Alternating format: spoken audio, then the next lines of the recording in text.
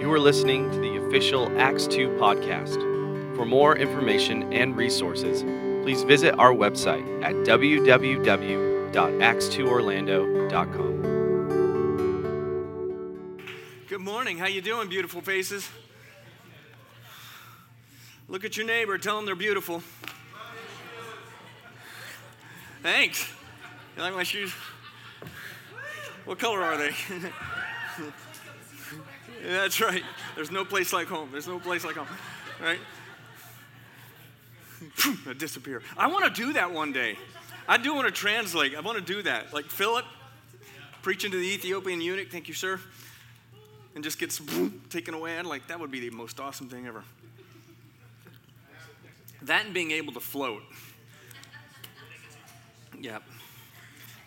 I don't know, you guys, I get really jazzed when I read about some of the early revivalists and the strange things that happened. And I don't know, signs and wonders, right? Some of those dudes back in the 1700s would be preaching and they'd start levitating off the ground. You're like, ooh, that's weird. Yeah, I know, it's weird. But, you know, God's got the market cornered on weird, okay? It's so funny to me growing up in the church how people would attribute wonders and signs to the demonic when all he can do is counterfeit. God's got the market cornered on weird. Just read your Old Testament. He's got it cornered on weird. The strangest things can happen. Who was the dude, who was the prophet got yanked up by his hair? Ezekiel, yeah, gets yanked up by his hair, like taken up, picked up. I mean, I don't know, sounds a little uncomfortable, but weird, you know. I don't know. So, all right, I want to talk about this morning. Jocelyn and I were sitting down, and our team has been talking over the last few weeks about where we're headed into 2020. And I know we're just in the middle of September, but we're already talking about that, and I'm getting pretty jazzed about where we're going. We're going to be doing unpacking some stuff, and spending really the rest of this year kind of walking through it unto end of January, 1st of February, launching something. I'm not telling you what it is just yet, but it's going to be fantastic. It's really geared around helping people find their destiny and their calling and beginning to walk in it. I really feel like what God's given us in this is a really, really good model to really see disciples made and people walk in their destiny. Does it sound good to you guys? Yeah. So I want to start by priming the pump a little bit today and talk about you.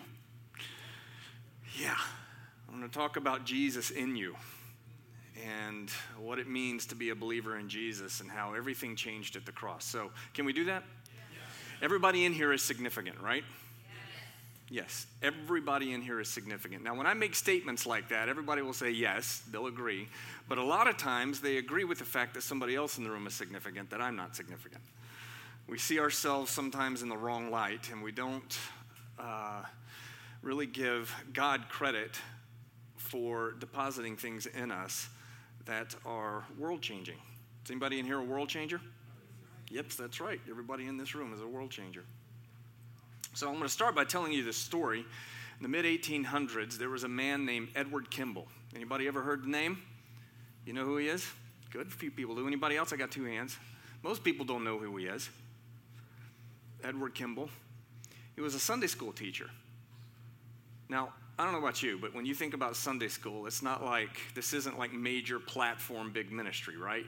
It's in a small room, you're teaching somebody. But Edward Kimball felt a passion to do this, felt a calling to do it. And during his tenure as teaching as a Sunday school teacher, this young man, 17, 18 years old, shows up in the city and is required to go to this church because of a job that he took with his uncle. And he got the job with his uncle, but his uncle was a devout believer and said, you can have this job with me, but you have to go to Sunday school. He didn't really want to have anything to do with it, but he went anyway. And this guy, Edward Kimball, kept preaching the gospel to him, showing him the love of Jesus. And at some level, discerned, could tell that there was something on this kid's life, even though he really didn't want to have anything to do with God. And said, you know what, I'm taking it a step further. I'm going to show up at his work, and I'm going to preach the gospel to him. I feel like he needs this. So he did. He shows up at the shoe store, preaches the gospel, to this guy, and it radically changes his life. But Edward Kimball looked at him and was like, I see something about him, but when I look at him in the natural, there's like nothing about him that would really make me want to go, this guy's going to wreck the kingdom and be a world changer. He actually said this about this young boy. I can truly say, and in saying it, magnify the infinite grace of God that is bestowed upon him, that I have seen few persons whose minds were spiritually darker than was his when he came into my Sunday school class. And I think that the committee of the Mount Vernon Church seldom met an applicant for membership more unlikely ever to become a Christian of clear and decided views of the gospel truth, still less to fill any extended sphere of public usefulness. This is a Sunday school teacher who nobody really knows about, but felt the compulsion to bring the gospel to an individual, and that individual was D.L. Moody. We all know who D.L. Moody is. Millions of souls saved. School still lives in Chicago right now. Moody Institute. Still going. Just training, and teaching people. Early in his ministry, he finds an empty bar and takes over, talks to the mayor of the city and says, this is what I want to do with the young kids. Start bringing them in. And the mayor's like, all right, we'll give this to you for free. Just start doing this, because he knew he was going to be making a change in the city, and he did, undoubtedly. But it was Edward Kimball who felt the compulsion, felt the need, felt the individual mandate on his life to bring the gospel to an individual that he thought would never, ever do anything for the kingdom. Without an Edward Kimball, we don't have a D.L. Moody. I love stories like this.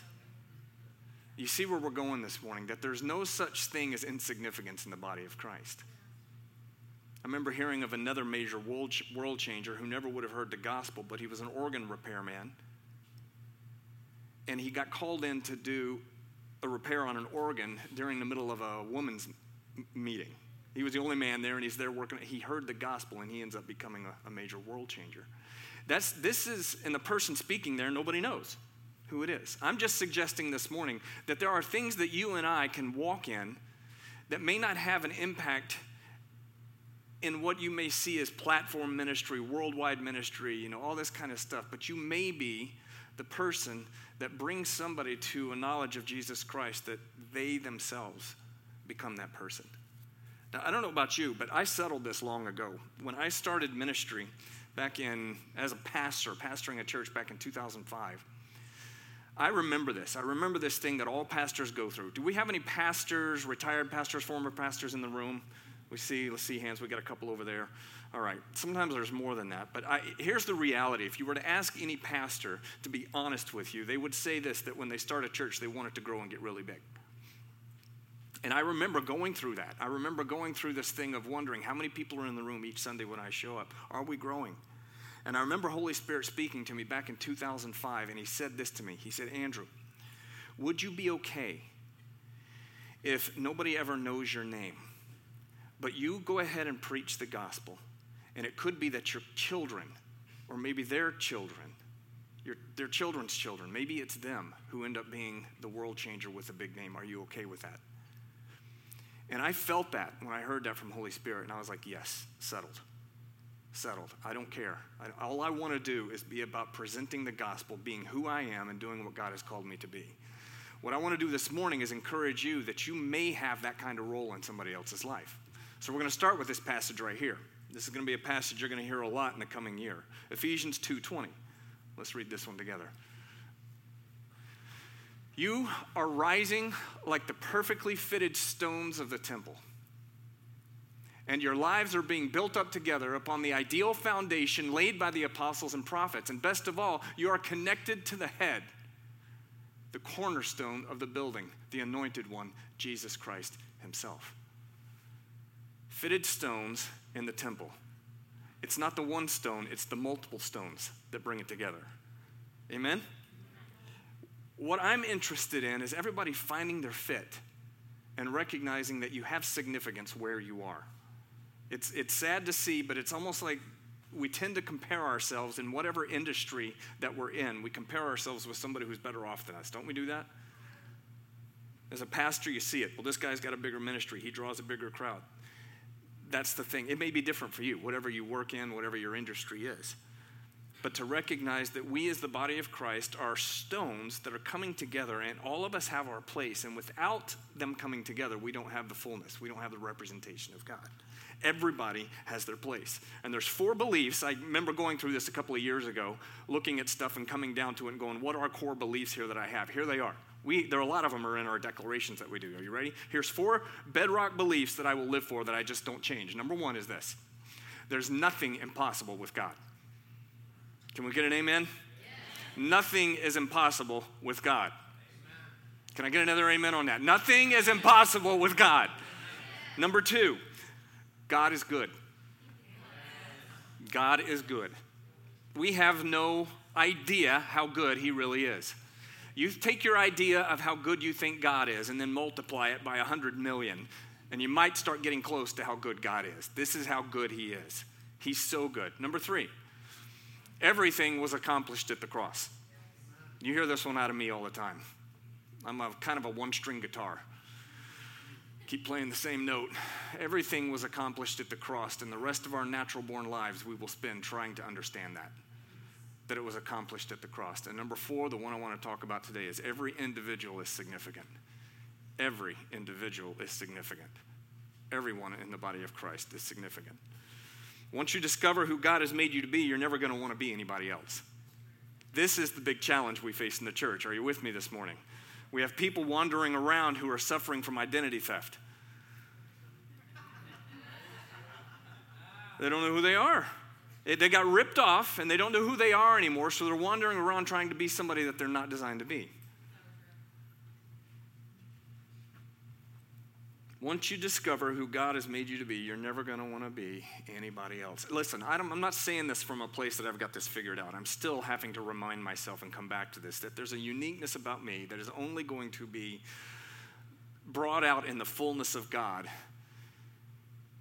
if I can settle the issue in my own heart. And I don't know, I hope I'm not the only one here who vacillates in and out of this, right? Please tell me, somebody help me in the room this morning. I'm not the only one that deals with this. Thank you, Eddie, over there. Thank you that we deal with this. That when we discover who we are and we settle it, it changes how we view the world. Do you guys understand what I'm talking about? Have you ever had something happen in your life where you have some kind of encounter with God? Holy Spirit speaks to you in such a way that you recognize something in that moment. You just recognize something and go, this is what I'm made for. This is what I'm designed for. I don't fully understand it, but there's something about what's happening right now that is like, this really makes me come alive.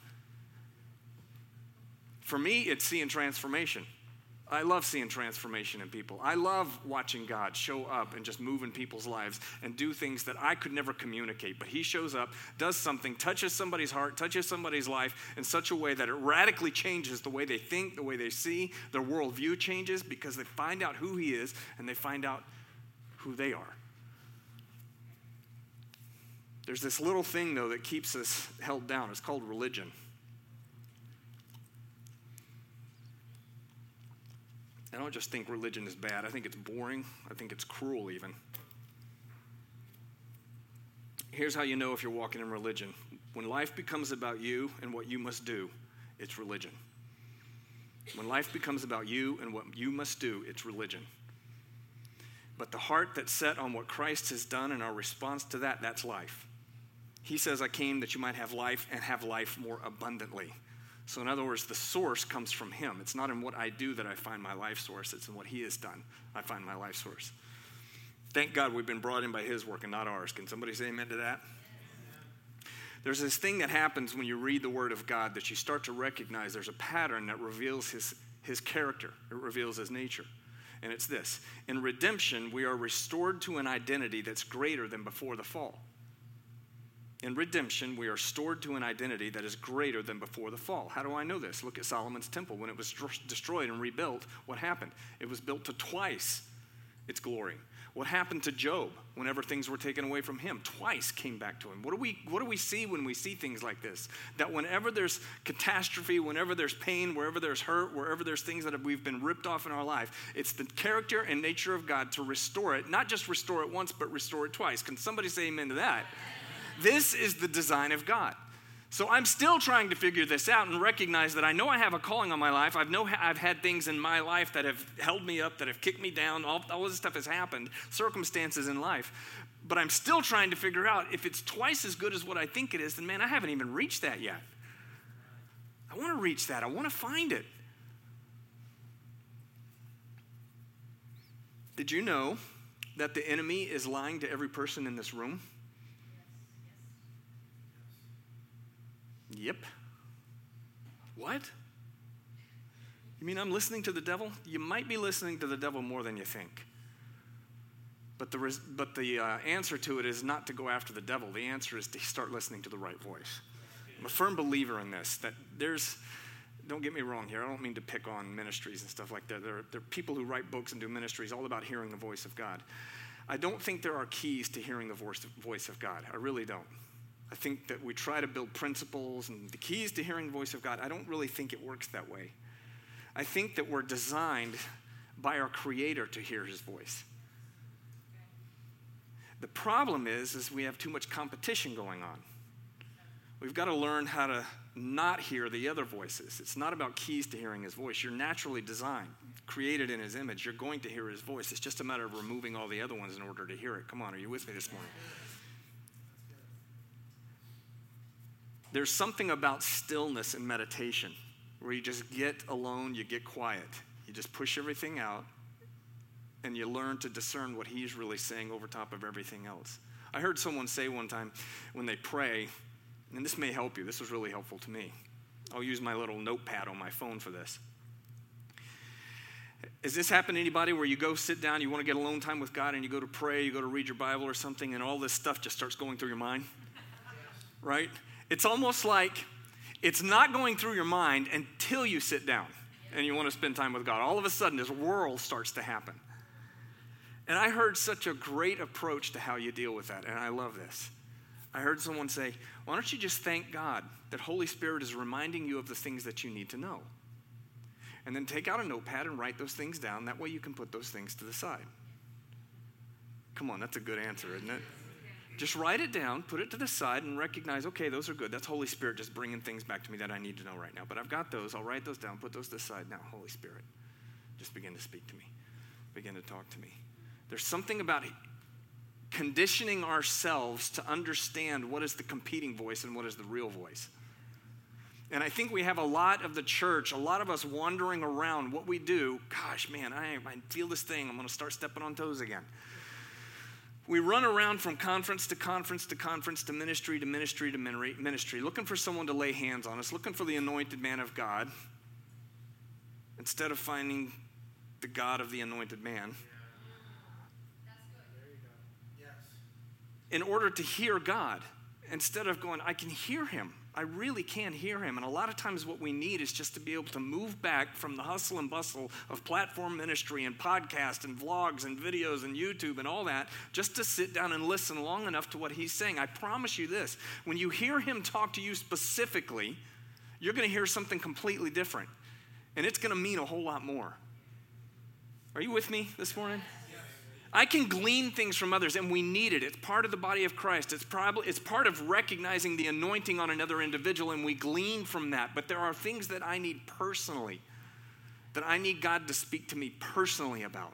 And until we have that kind of culture, until we have that kind of atmosphere where it makes the shift, where it's not about going to a meeting in order to hear God, where we learn how to be able to hear God on our own, we're going to walk around with a world and a church full of people who feel they're insignificant, because they haven't heard that voice speak to them personally.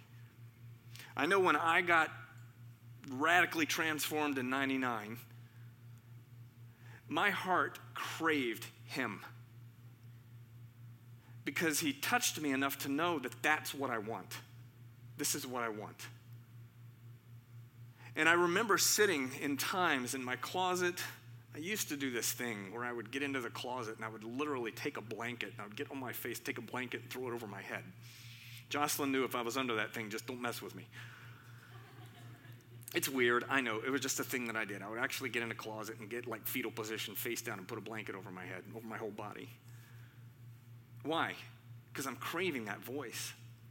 I'm craving that sound. I'm craving that touch. And until we as individuals come to the place where we can start to hear that, we're going to rely on somebody else to speak to us. And I don't know, it's great. I love the church. I hope you're understanding me and hearing me this morning. But there's something about hearing his voice that moves us on the inside, that speaks to us deeply. There were things that I needed to know from God in 99. It was a radical transformation, but there were things that I needed to know from God. I needed to hear him speak to me about things that he understood about me that I didn't understand about me. Do you know what I'm saying? I needed him to speak to me and say, Andrew, here's your boundaries. Here's where you live. I was craving that. I was crying out to God saying, I don't ever want to go back to those things that I lived in before. I don't ever want to go back. And as I cried out to him and I started listening to him, he started telling me the strangest things. But they were things that he knew about me that I didn't even know about me yet. And as I started to hear those things, I started to walk in those things, still without the understanding, but the understanding came later. Because I would hear his voice, and all I knew was when I hear him talk, when he talks to me, it means something inside here. It's not just good advice from somewhere else. It's not just a good idea from another man. It was a God idea from himself. And it came from him, and it started to speak to the inside of me, and I would listen to it, and I'd be like, okay, this doesn't make any sense to me, but if this is what you're telling me how I live, this is how I'm going to live. And I would start living like that. And all of a sudden, I would start to recognize, oh my gosh, there's things I'm starting to discover. Are you guys still tracking with me? I don't mean to be so vague. It's just no point in me going and telling you what they were right now. It was just those things that were very specific in my life, to do these things and not do these other things. Didn't make sense, but he understood me. You know my innermost being, David writes, right? He knows me better than I know myself. Do you remember after Nathan the prophet came to David, after he sinned with Bathsheba and sent her husband to the front lines to be killed? He's a murderer and an adulterer, okay? This is David. Nathan the prophet comes to him and speaks to him. And after he speaks to him, David feels the conviction of it. He feels the weight of what he's done, and he goes and writes Psalm 51. It's a direct result of his confrontation with Nathan. And this one phrase in there has always grabbed me. He says, you desire truth in the inward parts. You desire truth in the inward parts. It's not a mental assent to a creed or a statement. It's about understanding what he's saying. And when he speaks to you and the truth on the inside, it starts to resonate. I don't know if this is making sense or not. There's just something about hearing the voice of God that moves us from a place of insignificance, because I've got the creator of the universe speaking to me on the inside. Come on, how many want to hear this? Listen, let me just demystify it. You can hear.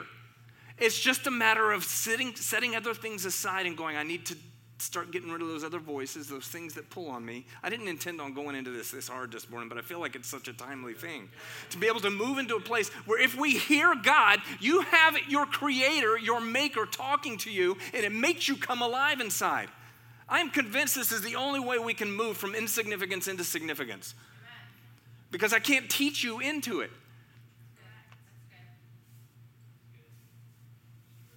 As a matter of fact, my preference for church function would be something like this, where we worship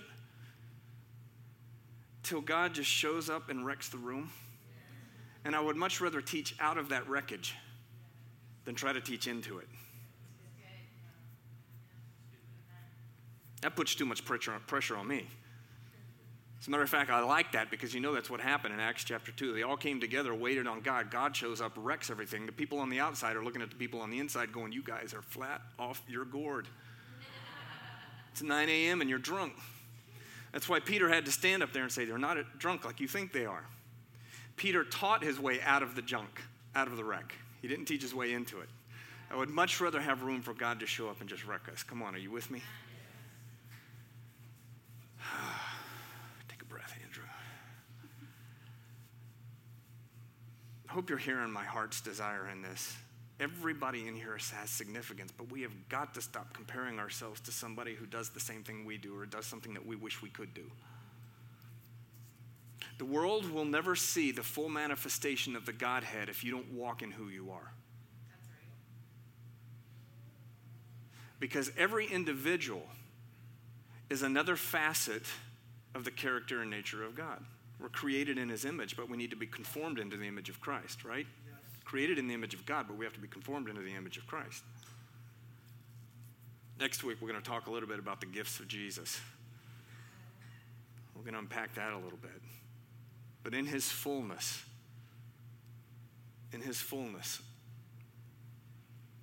everything dwells. He holds it all together. All things created by him, for him, through him, and in him all things exist. So if I don't see the fullness of you coming out, then there's a color, there's a manifestation, there's a part of Jesus that I will never get to see. I know I've said this before, but I really like to drive this one home. It used to make me crazy. I didn't understand it back in the day, but it used to make me crazy when I would hear people, especially musicians, singers, whatever, because I am one, would come up on a stage and they'd start to sing. They go, I just want to disappear so all you see is Jesus. And I'm like, come on, you ain't that good. You ain't that good. That all I'm going to see is Jesus. As a matter of fact, stop saying that. Because the uniqueness of Jesus comes out in you like in nobody else. So if you're saying you want to disappear, then you're basically saying to me there's a part of Jesus I don't want you to see. It's false humility. That's what it is. It's false humility. As a matter of fact, Peter tells us, as each one has received a gift, minister it. For in it, the manifold wisdom of God is revealed. The manifold, that word is like variegated, multicolored. That's what it means. If anyone has received a gift from God, then minister it. Don't stand up there and say, I hope I just disappear so all you see is Jesus. No, first of all, you're not that good, so stop saying that. Number two, there's something unique about yourself. Even in your inconsistencies and in your places where it's not that great, still Jesus comes out in the middle of it. Are you guys tracking with me? Yeah. We need to lose this thinking that says somehow I've got to be absolutely perfect. I've got to do it exactly right. I've got to compare myself to this person who does it that good. I need to get as good as them. I'm all about self-improvement. I'm all about it. Even as a musician, I'm constantly looking up things that are going to help me as a musician. And I want to learn and I want to get better. But I can't live with this understanding or this kind of thinking in my mind that says I'm not as good as this person right here. Because if I live like that, you're going to miss out on something. If you live like that, I'm going to miss out on something. Hello?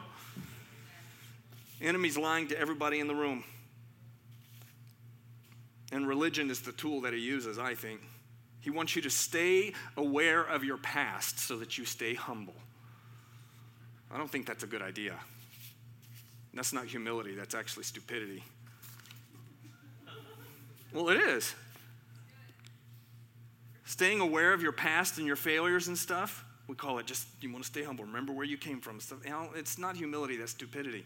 Because remember, in redemption, God always restores twice of what you were before. So if I can remember what I was before, then I have to look at that and go, I'm going to be twice that. So that's what I need to hold on to. What does the blood of Jesus do? Somebody? Absolutely washes. It destroys sin and the record of it. It destroys sin and the record of it. And I've talked about this before. These are anchors in my life that I keep having to hold on to. That God only records what's done in repentance. That's a good word right there. Which side of the room do I need to talk to right now? Yeah, over there? Okay. God only records what's done in repentance. I know it's true. It's not just a good saying. Just read Hebrews 11. Gideon is listed in the Hall of Faith. Gideon. Angel of the Lord shows up in front of him. He recognizes him, goes and makes some food for him, comes back, lays it out, touches it with the staff. It's gone like that. Still, he's questioning, is it God? I'm going to lay out a fleece.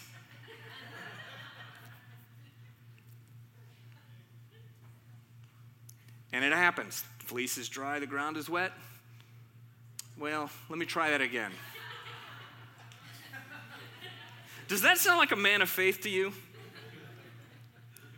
Sarah, does she sound like a woman of faith? God says you're going to have a child. You're 99 years old. God says you're going to have a child. She ends up laughing. By the way, that's what Isaac means, laughter. She ends up laughing, but then you get to Hebrews, and you see Gideon in there, you see Sarah, you see others listed in there. When you know the story of their life, you don't see the places where they fail. All you see is the places where it says God's saying they were a person of faith. Why? Because he only remembers what's done in repentance. I think a lot of times our insignificance is not because of what has happened to us. Our insignificance is because of what we believe about ourselves. if we could just make the shift in understanding that what he says about me is so much more true than what I've ever experienced in my life. That is the superior reality. That he only remembers what's done in repentance. So if I'm repenting, changing my mind's what the word means, and I start thinking like he thinks, then he's only going to remember, he's only going to call on, only going to speak to the things that he has already said. This is heaven's desire for your life. I don't think God has a laid out plan for everybody. I do think he has a purpose for everybody. Hello? That's a whole nother story. We could go down that road. I think we got a lot of believers trying to find out what is this exact plan for my life, and they want to do this step-for-step thing. I get it. Guides my steps, right? Your lamp's a word unto my feet. I get it, all that stuff. But I think there's more of a plan or a purpose for your life than there is a plan for your life. I think people, when they start to move in the direction towards what they think God is calling them, I think they're more effective than when they're sitting there trying to find out what's the next step I take. Wow, that's good. Start moving. You can't steer a parked car. We're sitting there with the car parked, trying to turn the wheel in the direction that we think we're supposed to go in, when I really think Holy Spirit's just saying, step on the gas, I'll show you. Step on the gas, I'll show you. If you start going the wrong direction, I'll steer you back. It's all right, just keep listening. It's all right. Is this making sense? But we're locked up in this paralysis of analysis. We're locked up in this comparison of looking at other people, looking at ourselves, and it's like, when did that ever serve us? When did that ever do us any good? I think the only way the enemy can get to us, though, you ready for some good news? The only way the enemy can get to us, though, is through agreement. That when we come into agreement with him, we give him a place of authority in our lives. Because the only thing he can do is lie. He's the originator of lies. That didn't come from God.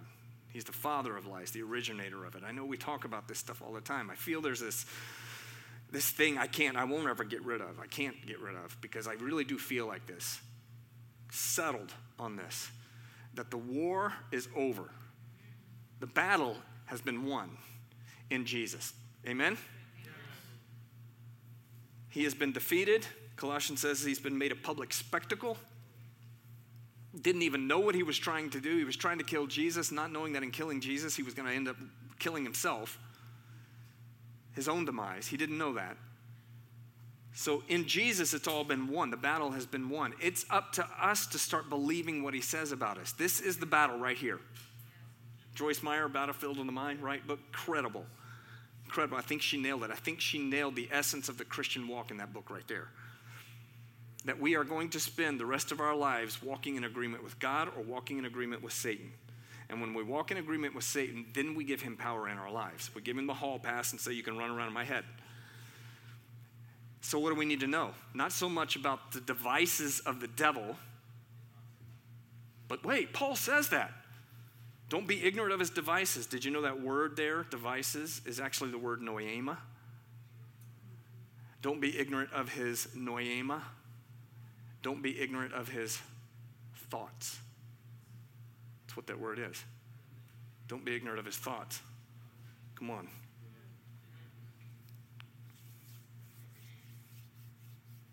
A renewed mind thinks like God thinks. A renewed mind starts thinking like heaven thinks.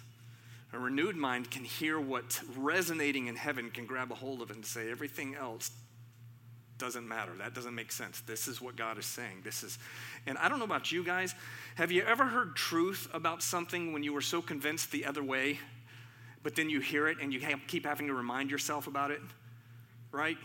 You're so convinced about something that you've got this thing so settled inside of you that when you hear the actual truth and you even understand, yeah, that is true, you still have to keep convincing yourself over and over. Come on, this is the life of us.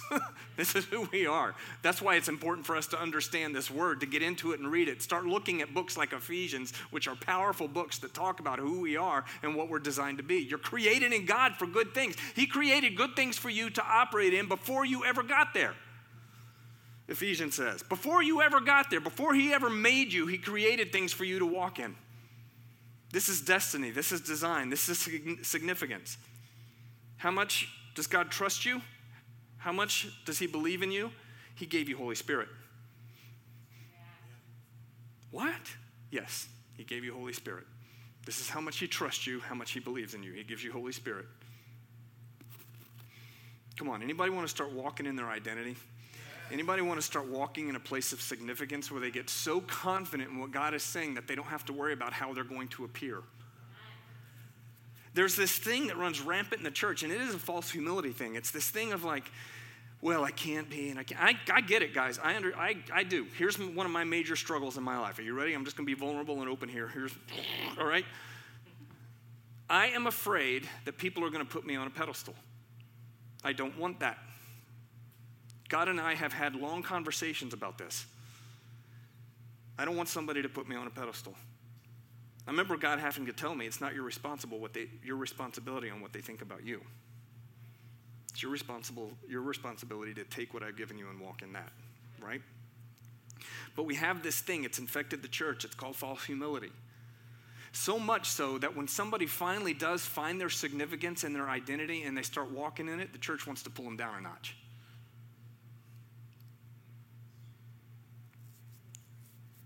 How about we just consider that we let other people, here's how I've heard it said most recently. You stay in your lane, I'll stay in my lane. Yes. You stay in your lane, I'll stay in my lane. I'm going to operate out of what God's given me. You operate out of what God's given you. And inside of that, the fullness of the Godhead gets revealed. Exodus 19, I'm just referring to these passages here. Exodus 19:6.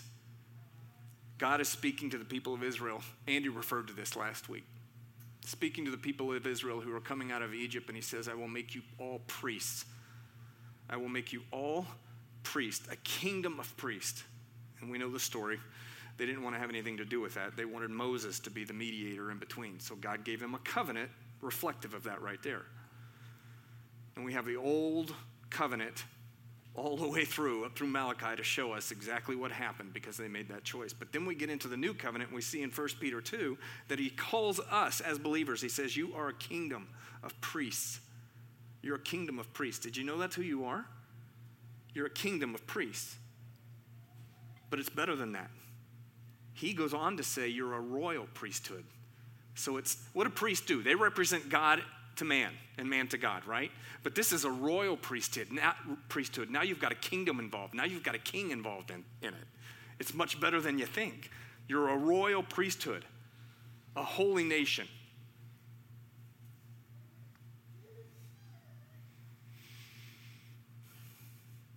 So, what do we do about it? If I'm going to walk in significance, I'm going to give us one thing just to start with. When we come together on a Sunday morning,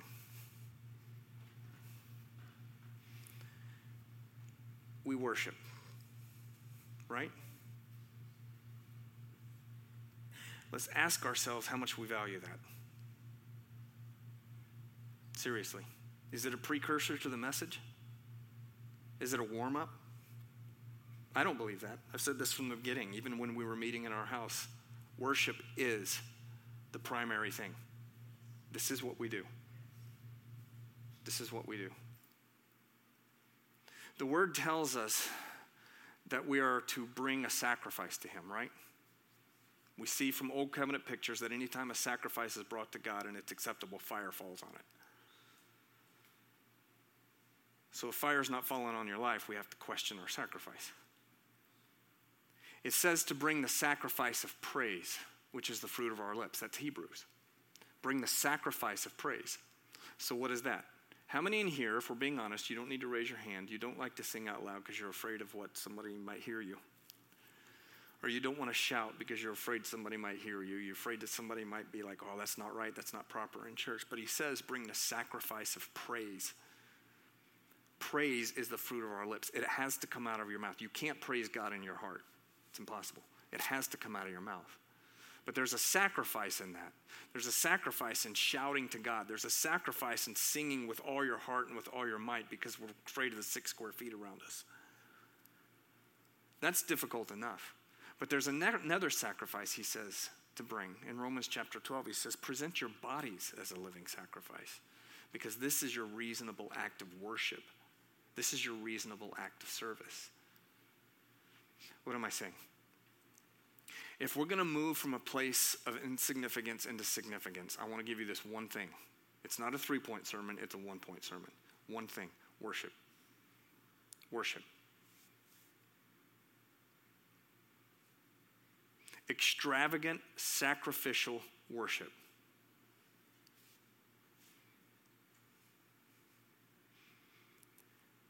Do you remember when Peter was asked the question, who do people say that I am? Oh, you're John the Baptist. Oh, you're a prophet. And then Jesus gets a little more specific and he goes, but who do you say that I am? And Peter replies and goes, you're the Christ. You're the Son of the living God. And just a moment later, Jesus turns and looks at Peter and says, I don't call you Simon anymore. I call you Peter, rock, Petra. And on this rock I'll build my church, on this revelation of you saying that I'm the Christ. In other words, here's the thing. When we start calling God for who he is, he starts calling us for who we are. This is what worship is about.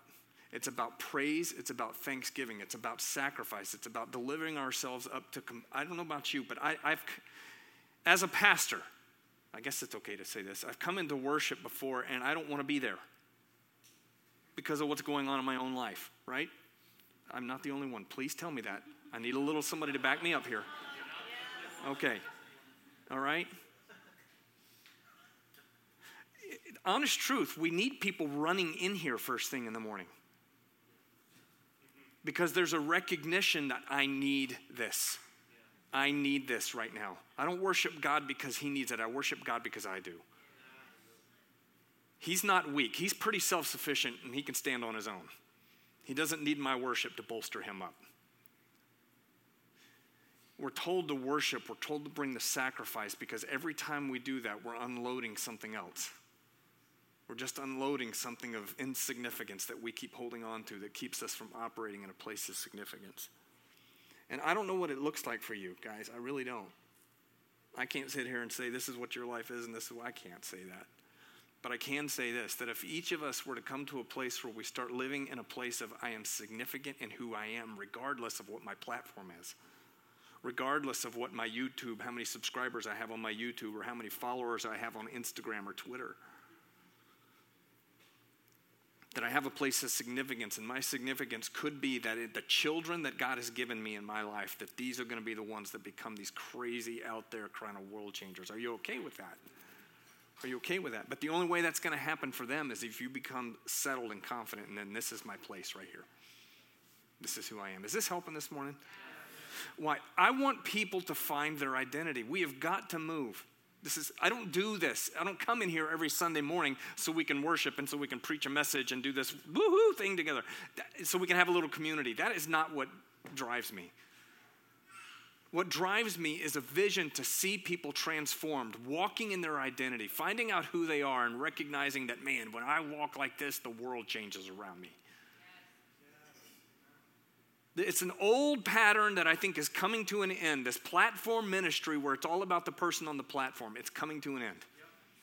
If it hasn't ended already. I'm hoping this is encouraging to you.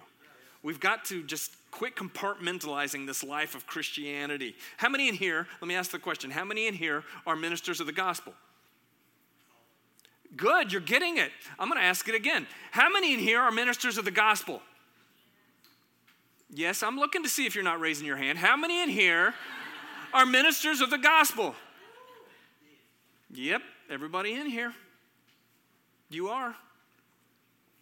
You are. We're the ones that have turned it into this building stuff and platform stuff and band stuff. We're the ones that turn it into that.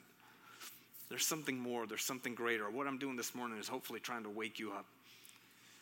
That it's not a striving after something that you've seen in another person. It's not a striving after something you've seen on television or YouTube or Twitter or Instagram or Facebook. Fake book, as we call it. My son had a shirt for a while. You still have that? Fake book.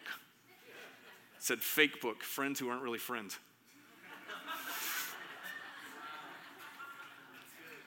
It's true. It's true. You're following me on Facebook. I've never seen you before in my life, but I'm like, okay, I'll accept it. Friends. But it gets my name out there. Everybody stand up here. I'm going to pray for you.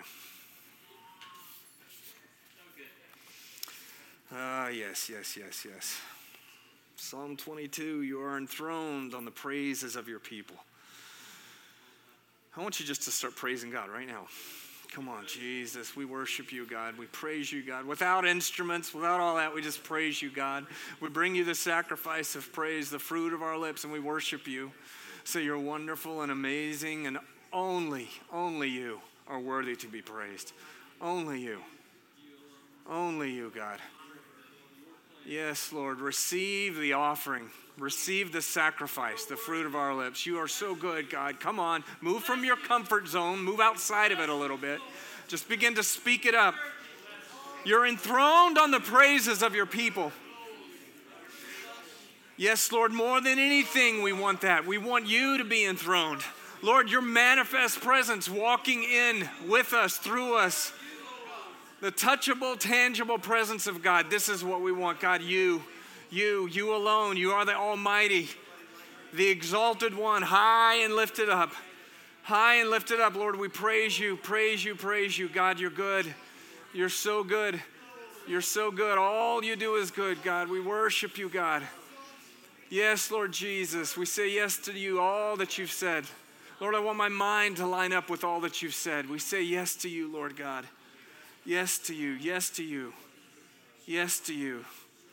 We present our bodies as living sacrifices to you, God. Everything about me is yours. Come on, can you say that? Everything about me is yours. It belongs to you, God. It belongs to you. It belongs to you, God. Everything belongs to you. Yes, Jesus. Yes to you. Lord, even to the things that I don't understand, I'll say yes to you anyway because I trust you. I trust you, Lord God. I trust you, Lord God. I trust you, Lord God. I trust you, Lord God. I trust you, Lord God. Oh, yes, God. Pray we all learn how to be settled in our own skin. That we learn how to be settled in our own person and who you've created us to be. Lord, not settled in the things that are incomplete, but settled in the things that you've spoken, so that we move into being conformed into your image, Jesus, that we look more like you, that we start to represent you accurately. The words that we say, the actions, everything that we do, what comes out of our mouth, Lord, begins to represent you accurately. You're so good, God. Tell him he's good. You're so good. You're so good, God. You're so good. Yes, the cross accomplished everything. It's finished. It's finished. Lord, show me more. Show me more. Show me more.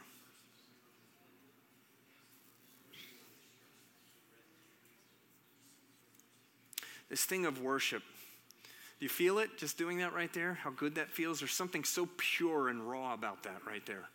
It doesn't have to have a band behind it. I'm all for it.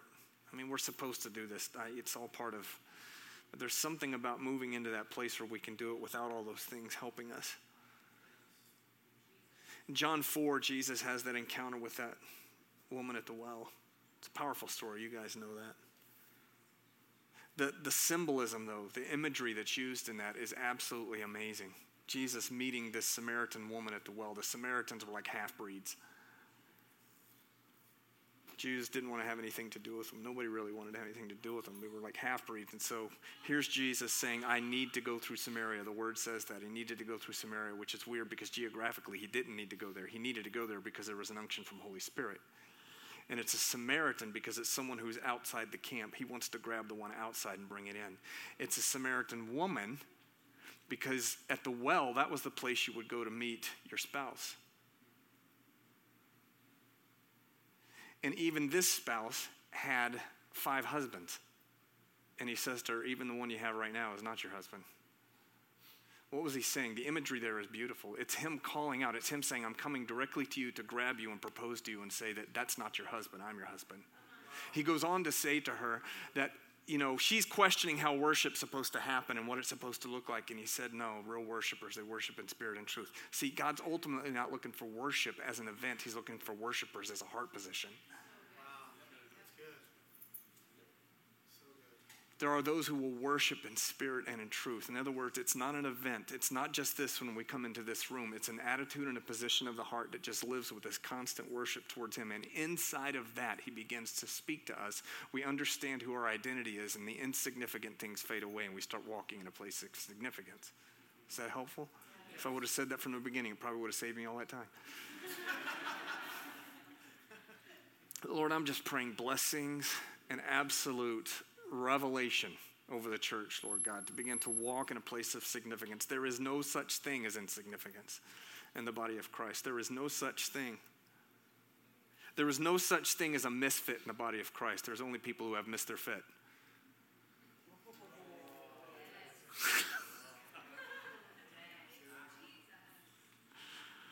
Yeah, God, let's move into that. Where do we fit and what does it look like, Lord? In Jesus' name, amen. Amen. All right, teams be up here to come pray. If you guys need anything, we got prayer teams up here for you. We pray blessings on you all. Thank you We'll for see you next listening week. to Amen. the Acts 2 podcast. Love God, love people, and live life.